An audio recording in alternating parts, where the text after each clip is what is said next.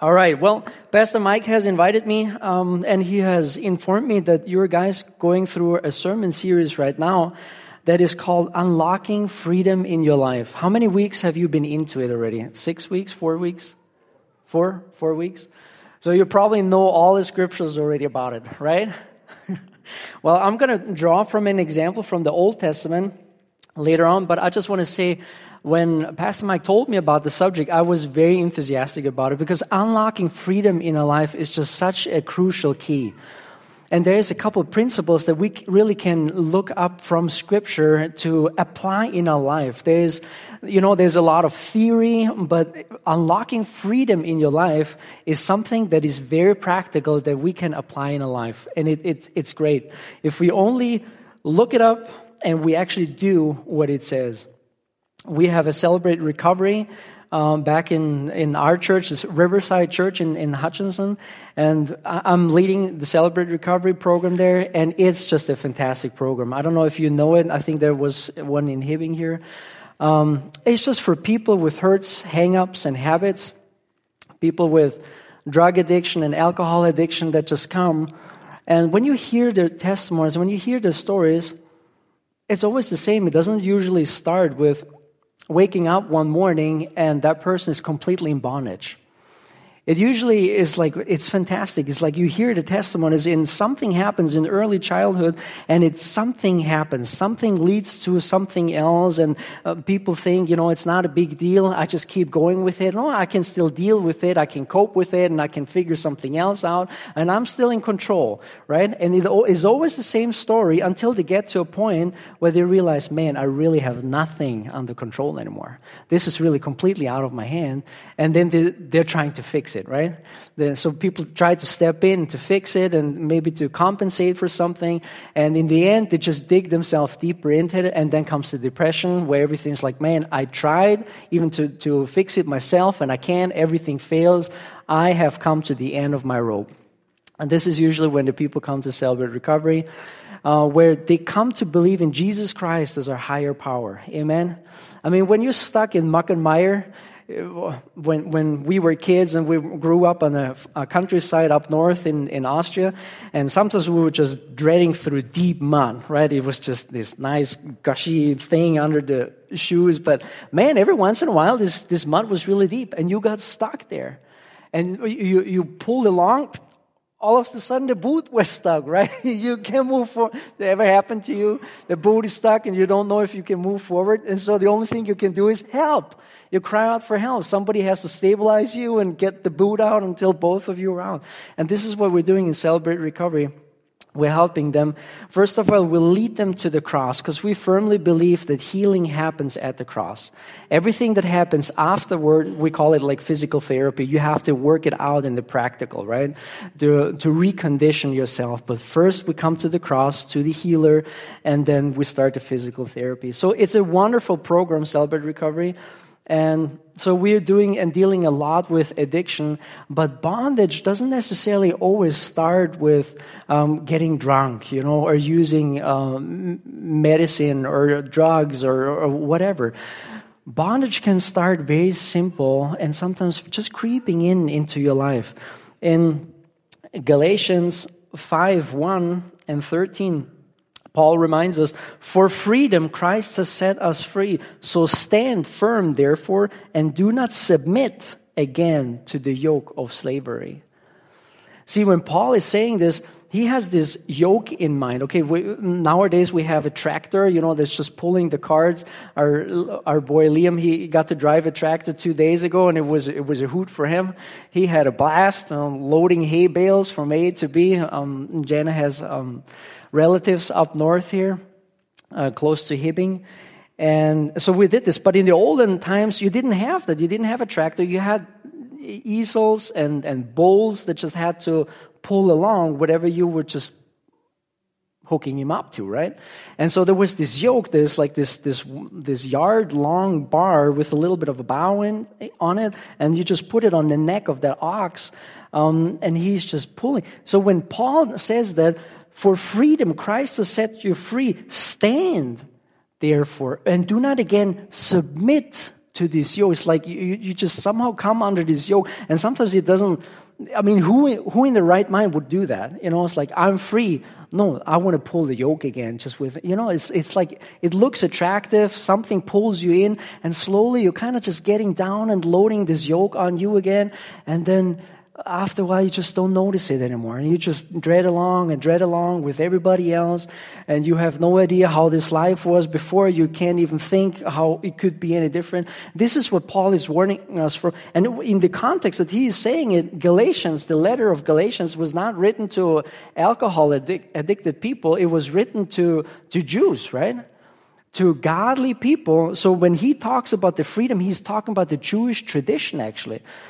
Paul had to deal a lot with Judaizers that said salvation is great, believing in Jesus is great, but you still need to observe the law, you still need to get circumcised, you still need to observe the Sabbath, and this and that and that and this. So all these regulations were added.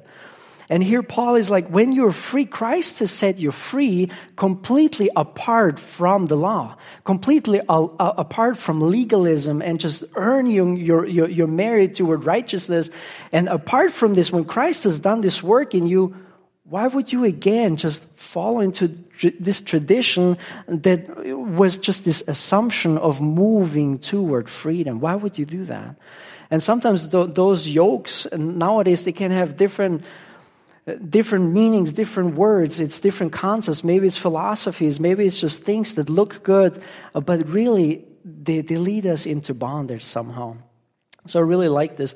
In verse 13, Paul says, "For you were called to freedom, brothers, only do not use your freedom as an opportunity for the flesh again." There's something about our flesh that when we give our flesh free rein, it will lead us back into bondage.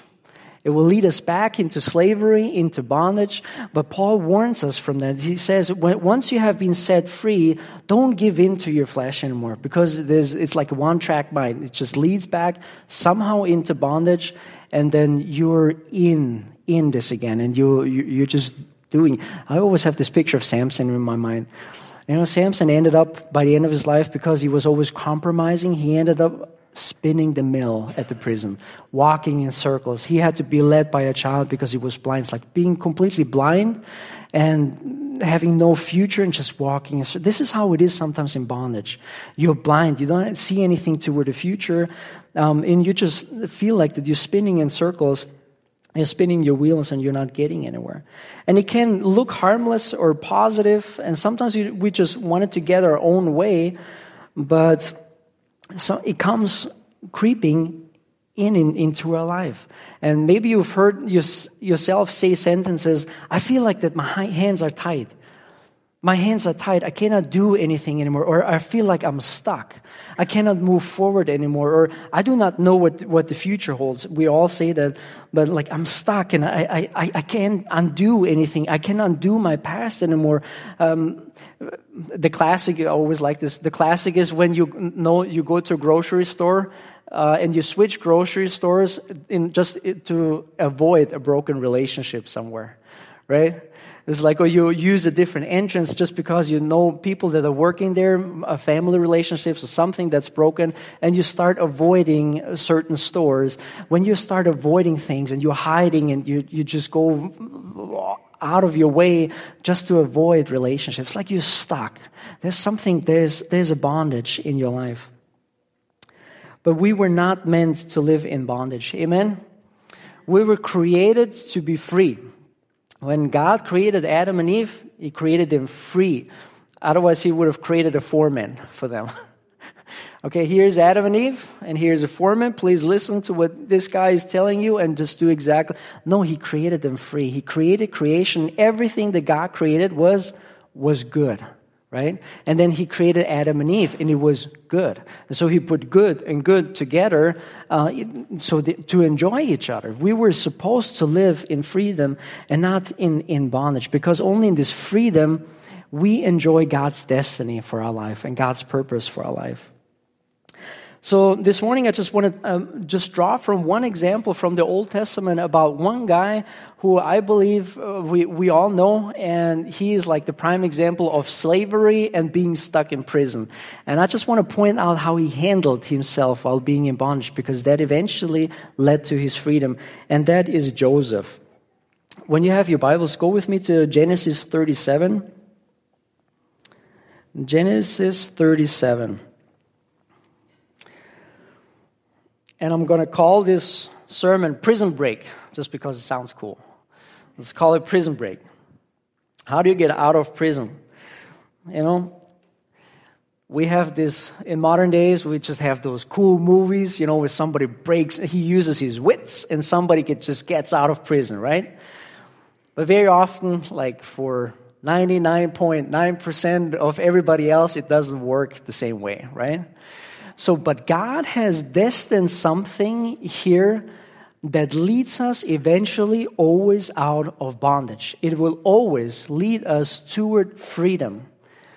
We don't even have to actively work on it, but there's a couple of principles that if we just apply them, it would eventually always lead us back to freedom. I just want to recap this from Joseph's life. It goes over several chapters.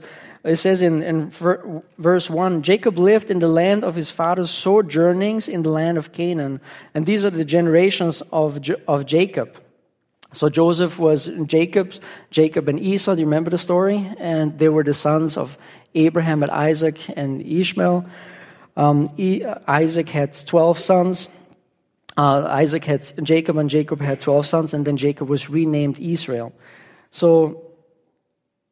And it says here in verse 3, now Israel loved Joseph more than any other. He was his beloved son. He was the son of his old age. But there was something about Joseph. In verse 2, it says, Joseph brought bad report of them, meaning the brothers, to their father. And verse 4, but when his brothers saw that their father loved him more than all his brothers, they hated him and could not speak peacefully to him. Now Joseph had a dream, and when he told the dream to his brothers, they hated him even more. So it's like you have this whole beginning and setting of the stage for Joseph's life, literally within 5 verses. And everything else unfolds from there. We kind of know how the story goes. Joseph then goes out to find his brothers out on the field. The brothers say, this is it. This is the opportunity. We get rid of Joseph once and for all. He's a troublemaker. He always tells on us. We don't like that. So we're going to kill him. But they don't want to get their hands bloody. So there is just a ditch. Let's just dump him in there. And the beasts of the wild will just take care of the rest. So they do that. And then they have a better plan because they see a caravan coming down to Egypt. And they're like, well, let's just make money off of him. Why not? Getting some gain out of this guy's life. And so they're selling him, and he's being sold to Potiphar, who is the head of the national guard of King Pharaoh, and which is huge. King Pharaoh, back in the ancient world, was considered God himself. He was considered the son of Ra, right? He was God himself, and so he needed a national guard. And when you know something about national guards, then when the army abandons you and turns against you, the national guard will not. Those are the most loyal people, the strongest people, and they're smaller. It's a smaller group, and they're usually close to the king, so that in case something happens, an uproar happens, they can encircle and just protect the king. So that was a huge responsibility. Potiphar was a great person. He had a huge responsibility, and he was keeper of the prison, the national prison. And so Joseph was sold to him as a slave. He needed a lot of slaves. We know how the story goes on. His wife couldn't keep his hands off of Joseph. Joseph ran away. But then he ended up in prison because she told on him and it was a lie. And so he ended up in prison. Now Joseph spent 23 years. He was 17, we read here, when all of this happened. He was 17 when he was sold into slavery. But for 23 years, he was in slavery and in bondage.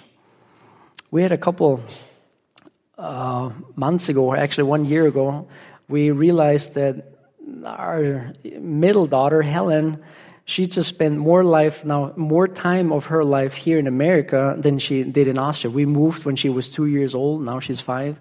So there was like this certain day. I bet it was with Joseph too.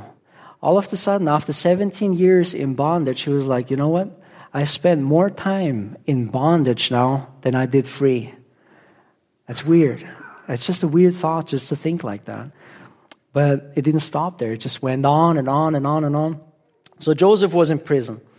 And it was like that was his darkest time, literally. That was like all his way into bondage and ending up in the prison cell. That was like his darkest time.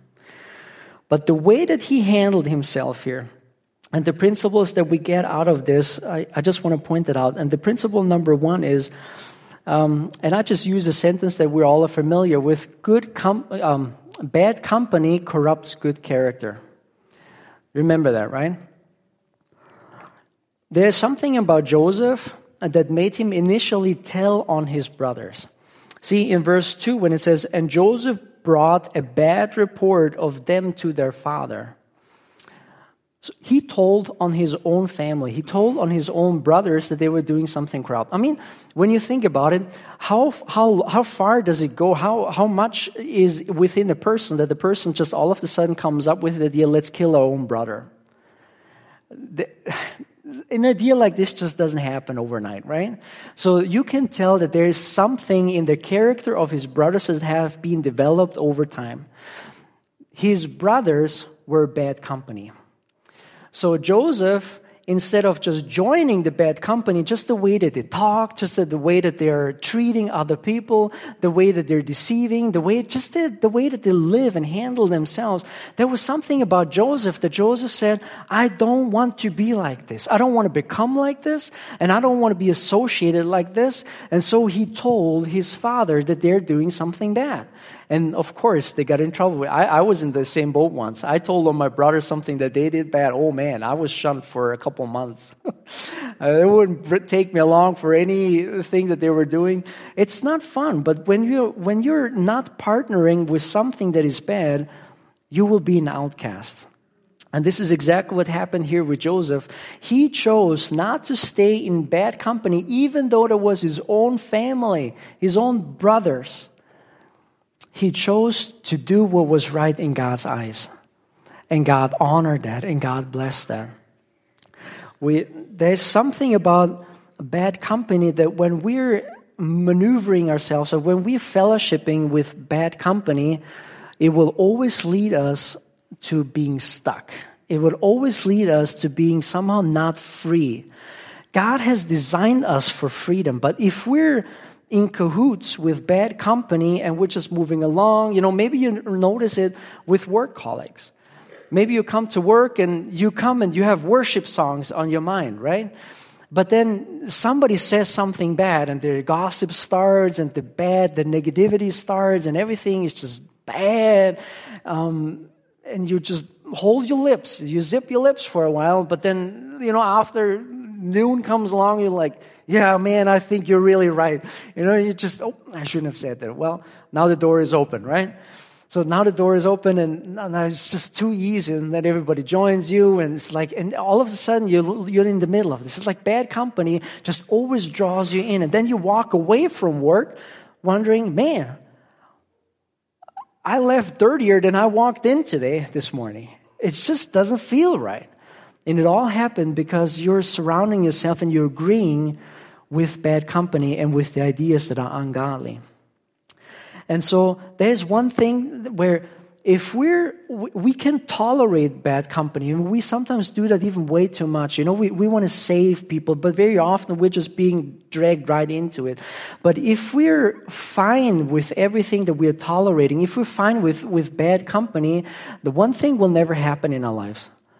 God will never lead our lives to fulfillment and to fruition with His purpose for our life. We will never get to fulfill the calling that God has put on our lives if we are stuck in bad company. We have to remove ourselves out of it. We had people in Celebrate Recovery, and one of the first things they always do is just to delete the phone contacts. Then that doesn't always help because the other people still have their numbers and they're still calling them. They're still, hey, do you want to come along? No, we're not doing drugs anymore. We're just partying. You don't have to drink anything. It's going to be all casual. And the temptation is there. You don't want to shun the friends, the people that you grew up with, and slowly you start again. And we have prayed for freedom for people that were set free and everything was going on the right track, but just because of bad relationships, they somehow got entangled back into it.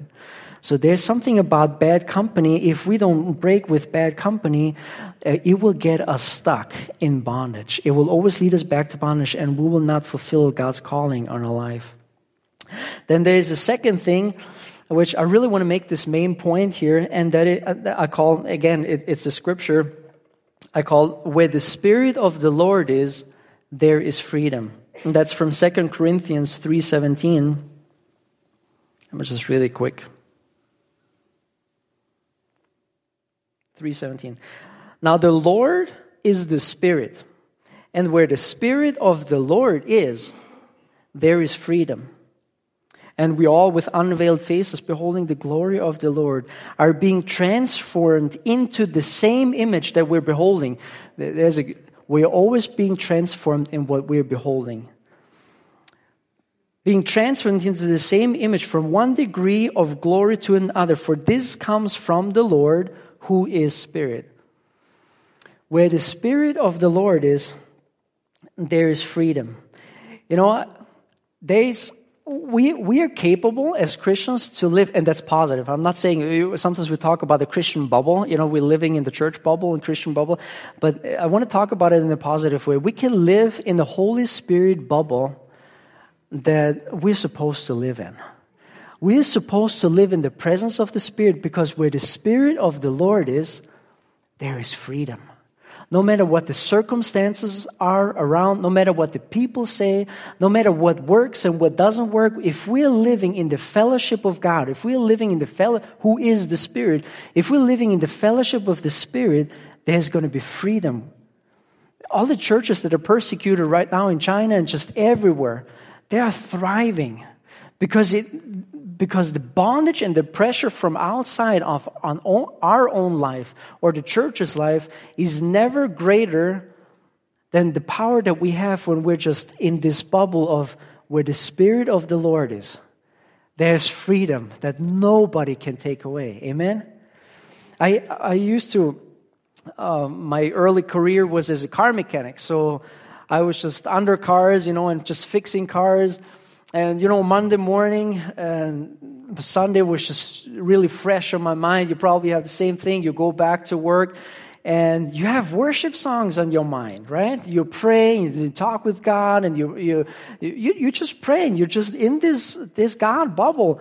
And my work colleagues saw me from afar, and they're like, are his lips moving? Is he talking? There's nobody else there. This guy is nuts. He's talking with himself the whole time.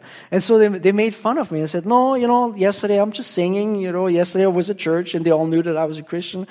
But even when things are not going well, I used that example yesterday too. When I was in the military, we had a sergeant who wanted to give us a really hard time. Last week was super bad, and he just wanted to drill us like the hardest way. And so we were like 50 people in a little company here, and he wanted us to march, and it had to sound like one step, right? One step. It was just the whole shebang. And so we were just shoulder and shoulder, and everybody was sweating. It was Monday morning, and everything was hot outside already. It was summertime. But we had release over the weekend, so I was at church, and I was helping in the youth, and I was leading worship there with the youth. And I had all these worship songs in my mind, right? And no matter what happened there in the military, it didn't bug me. And I was just walking there, and everybody was tired. It was almost like sleepwalking, but I felt good. I felt good just because I had soaked up on Sunday God's presence, and I was in my little God bubble. And all of a sudden, the sergeant said, "Everybody stop!" And we stopped. We're like, okay, we did something wrong again, right?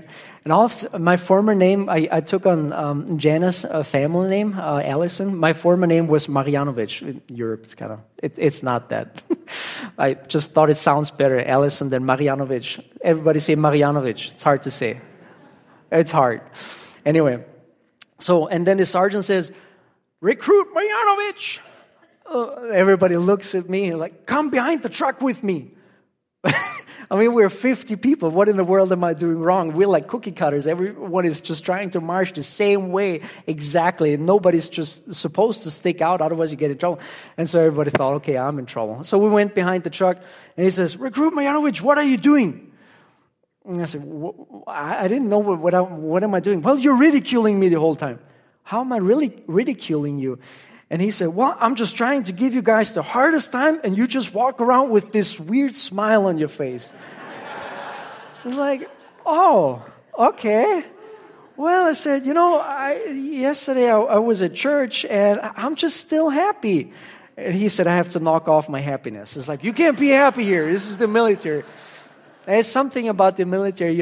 We always made jokes when you in Austria. When we go in, you have to switch your brain off because then you have to follow orders, right? So you don't have a free will anymore. You just step in, and once you get to that camp, you switch your brain off, and then you only follow orders. But even in the presence of where you had no freedom to make your own decisions, to go left or to go right, or to say, I'm going to take a lunch break, you were at the mercy of somebody else whom you had to submit to the entire time. But even in a context like this, it's possible to just have your Holy Spirit bubble. Amen? Because where the Spirit of the Lord is, there's freedom. No matter what surrounding you are.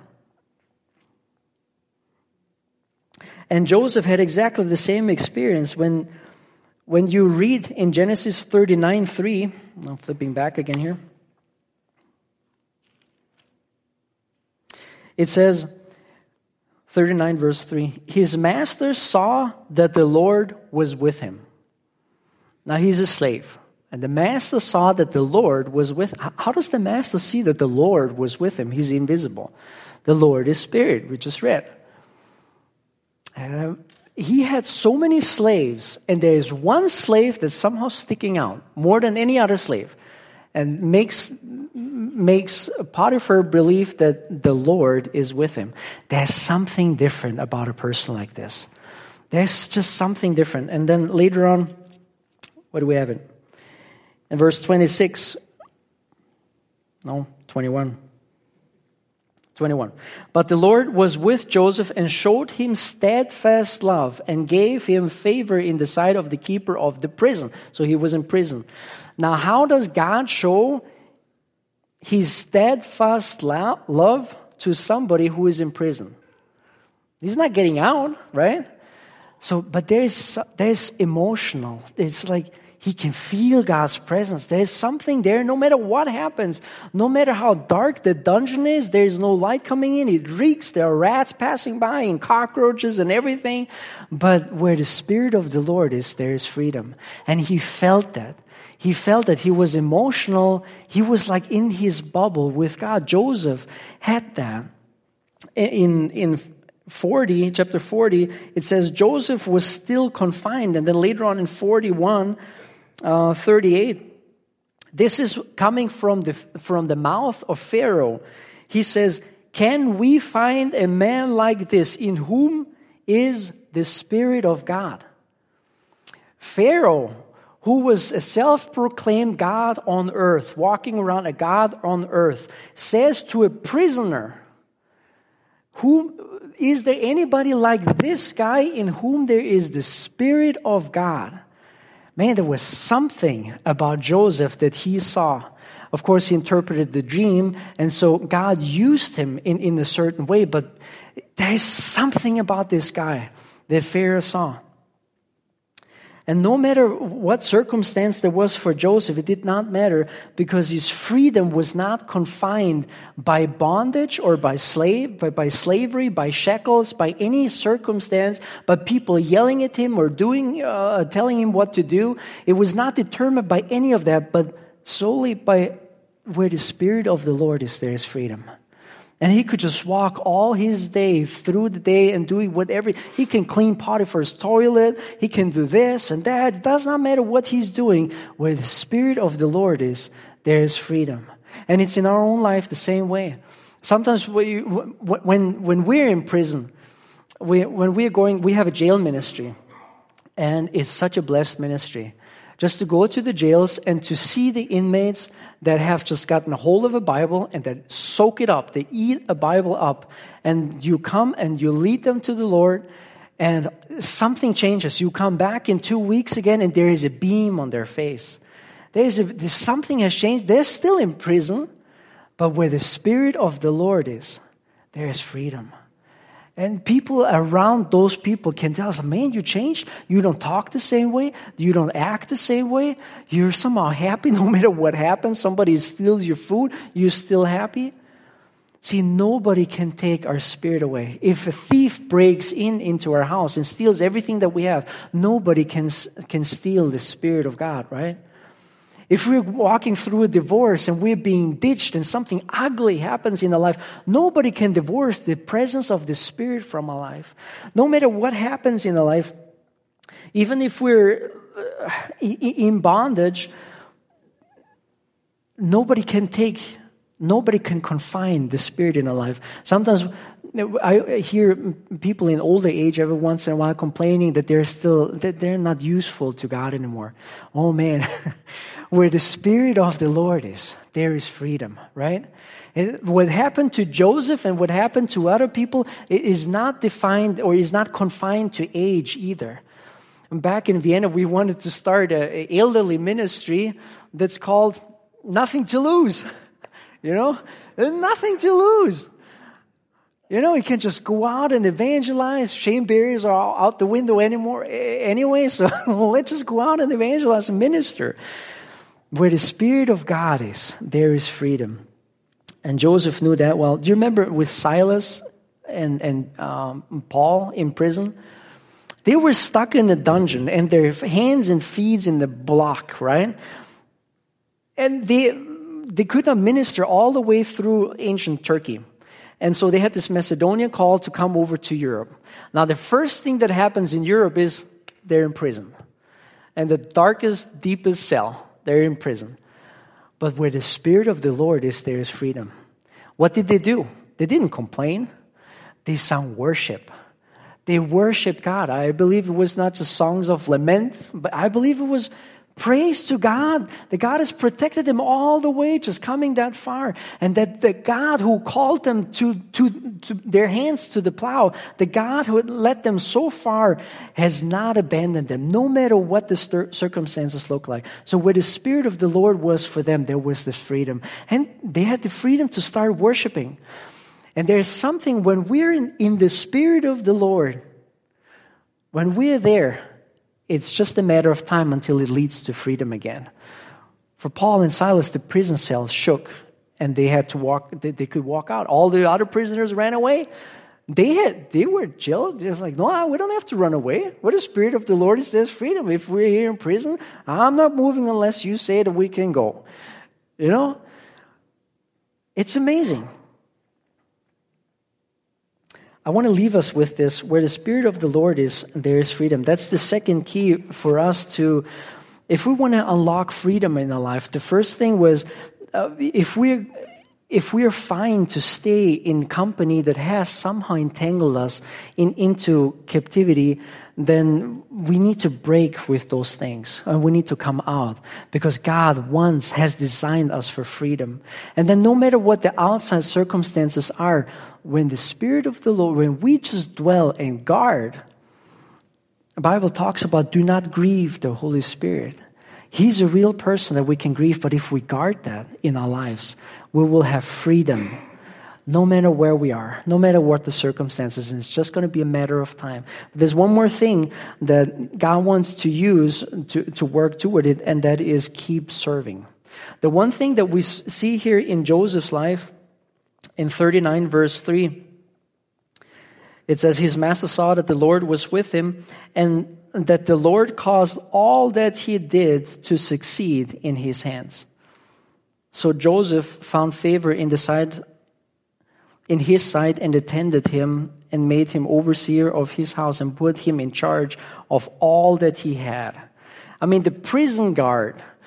If something goes wrong in the prison and you're the prison guard, you end up in prison for life. That was a huge responsibility. And here the prison guard puts a prisoner in charge of anything that happens here in prison. It's a huge responsibility. And Joseph didn't say it is like, you know what? I just tried to serve God. I tried to do the right thing. I tried to do the godly thing. I'm not going to serve anything anymore. He had the right to say that, but he didn't. He kept serving in every circumstance. Whatever he could find, he was just doing, because he was just this edified by where the Spirit of the Lord is. And then when the two officers of Pharaoh came to him and they were in prison there with him, he interpreted their dreams. Remember the story? The baker and the cupbearer were in prison, and they had dreams at night. And so early the next morning, Joseph comes to them, and he asks them, "What's bothering you guys?" And they're saying that they had bad dreams. Now Joseph had every right. Do you remember what got Joseph in trouble in the first place? So many years ago? It was a dream that he had for his own life. He believed that God gave him a dream for his life, that he should be in leadership. And somehow this leadership involves that he's going to be head over his own family and leading them. That is what got him in trouble. There was like a prophecy that God gave him that he believed would be true. Now he had no idea if this will still be true one day. All he knew that he was in prison. After 23 years of slavery, of being a slave, he ended up in prison because he once had a dream from God and he was bold enough to share it. Now he had every right to the other two inmates who said that we have a dream. They said, "Oh, I had a dream once too. I had a dream once too, but you know what? Forget dreams. They don't come true. I had a dream once that I would be a leader over my own family, and look where I'm here. 23 years later, I'm in prison. So forget your dreams." He didn't do that. He said, "How can I help you?" And he interpreted their dreams and he helped them. He said, "This is from God." He had this God connection already. He was living in where the Spirit of the Lord is, there is freedom. And he never stopped serving. There is something about service where we're keeping serving, where we are willing to serve God no matter what the circumstances. God has a way to serve it right back into our life. And if this is prison, he serves us right back out the door, out of prison, out of confinement, out of where we're stuck. We have a janitor who has given me a 2 weeks notice at Riverside Church, and I was looking for a new janitor, but then I just felt it so strong, and I said, you know, I talked with my staff, and so I just shared, it's like, I have something in my heart. I believe we should start a cleaning ministry. Just completely volunteer-based, and everyone's, "Oh, you don't want to do that. Come on. If we start a cleaning ministry, then people are going to be allowed. They don't want to show up, and then the other people have to clean. We have tried this once in the past, and it hasn't gone over so well." And I get all that. But there's something else behind it, where I believe that if we create opportunities for people to serve in the church, God will serve their life somehow. And there is a blessing that comes back. I almost want to stand at the pulpit and say, "Guys, if you want to have a blessing in your life, go ahead and clean the toilets. Or just do something." You know, but if you're plugging in, if you're willing to serve God no matter what, God serves it right back into your life. And whatever the circumstances, God leads you right through it. And once I shared that, everybody was on board, so now we're going to start a cleaning ministry. I hope it's not going to be a failure, but I believe in that. I believe in this principle that if we're serving God, that God is serving right back into our life. And Joseph did this in his life. He never stopped serving. So those are the three things that I really want to leave us with this morning. Watch our company, because the company determines if we are confined or if we can stay free. But then also where the Spirit of the Lord is, no matter what the circumstances, what the gossip around us is, what this and whatever happens in a life, if we don't make financial ends meet, whatever the circumstance, where the Spirit of the Lord is, there is freedom, and God always leads us back to freedom if we live in this, because God is faithful. Amen? And not only in this psychological and emotional state of I feel God and God is here, but also putting our hands to the plow, whatever.